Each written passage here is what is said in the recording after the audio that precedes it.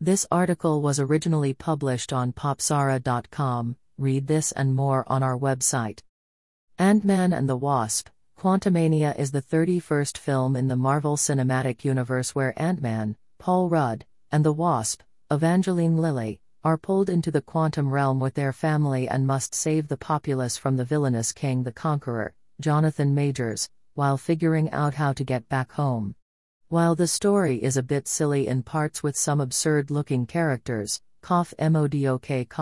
it was entertaining enough as far as superhero popcorn flicks go and delivered pretty much what I expected, minus Michael Pena, from an Ant-Man movie.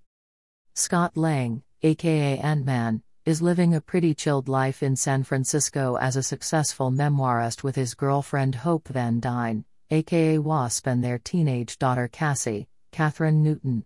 When he's not busting his daughter out of jail for being an activist, he's giving book readings to his fans and enjoying the hospitality from local vendors grateful to him, and the Avengers, of course, for helping save the world from Thanos. Thanks, Spider-Man. After Cassie demonstrates her latest invention to her family that sends a signal into the quantum realm, something from the quantum realm pulls them all into a world that Dr. Hank Pym, Michael Douglas, didn't think was possible to exist, and a history that Janet Van Dyne, Michelle Pfeiffer, has been keeping from her family.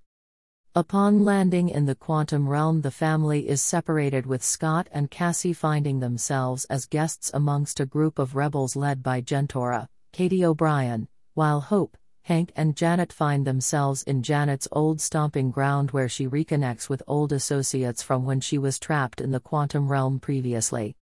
It doesn't take long for the family to learn they're being hunted by King the Conqueror, a scientist from the future, who needs their technology in order to escape the quantum realm and continue his mission of mass destruction and genocide across the galaxy. Once again, the fate of Earth and now the quantum realm falls into the hands of our smallest heroes. If you've seen the previous two Ant-Man movies, then you already know what you're going to get with regard to the action, adventure and comedy. Except this time around the comedy is sorely missing Michael Pena, who hilariously played Luis in the previous two Ant-Man films. Even though Paul Rudd is being Paul Rudd again, he still delivers the Ant-Man goods with his light-hearted comedy persona mixed with some extra responsibility now that his character has a teenage daughter helping him save the world. Even though he doesn't have Pena to complement his comedic performance, Rudd is still able to carry the comedy along with his other co-stars. A hero is nothing without having an interesting villain, and Jonathan Majors definitely brings a new tone to the Ant-Man films with his portrayal of King the Conqueror. While Paul Rudd, along with his co-stars Evangeline Lilly, Michael Douglas, Michelle Pfeiffer and Catherine Newton, play fairly light-hearted characters who feel quite two-dimensional as far as how they are portrayed in the films, Majors brings a presence that is at odds to the rest of the cast. His voice is calm, soothing but dangerous. His mannerisms are subtle but have deadly consequences. There is something about him that exudes sophistication, infinite wisdom/experience and seriousness that puts him at odds with the vibe of the rest of the film.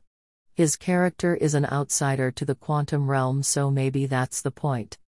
In any case, Majors' King is a villain who feels like he's too big and too serious for this movie when you weigh him against the rest of the characters/cast and the overall tone of the story.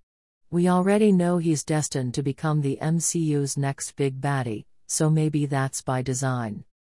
Peyton Reed, Ant-Man and the Wasp, returns as director, and despite the ambitious scope of creating an entire world completely through CGI, much like Avatar, this feels like familiar territory. The jokes are there but aren't as funny as previous films. The action is there but doesn't seem as creative as the first time you saw Ant-Man shrink and grow big in creative fight sequences. This story is set nearly entirely in a new world we've never experienced before, but it feels like any other CGI world we've seen in other movies. Sorry, but Avatar did it better. I don't really expect much from Marvel films because they are, after all, just superhero stories. However, nothing in this film really surprised me, except for the exclusion of Michael Pena, or made it feel more or less special than other Marvel films. It basically feels like this is just a way to introduce Marvel's new major villain and to showcase the artistic talents of the artists who created a lot of weird-looking quantum realm aliens. Ant-Man and the Wasp: Quantumania plays big with its CGI visuals to create another universe, but at the end of the day just feels like another run-of-the-mill superhero film designed purely to advance us to the next one. There's nothing majorly wrong with this third Ant-Man movie, but there's nothing that special, either. Maybe I have superhero movie fatigue.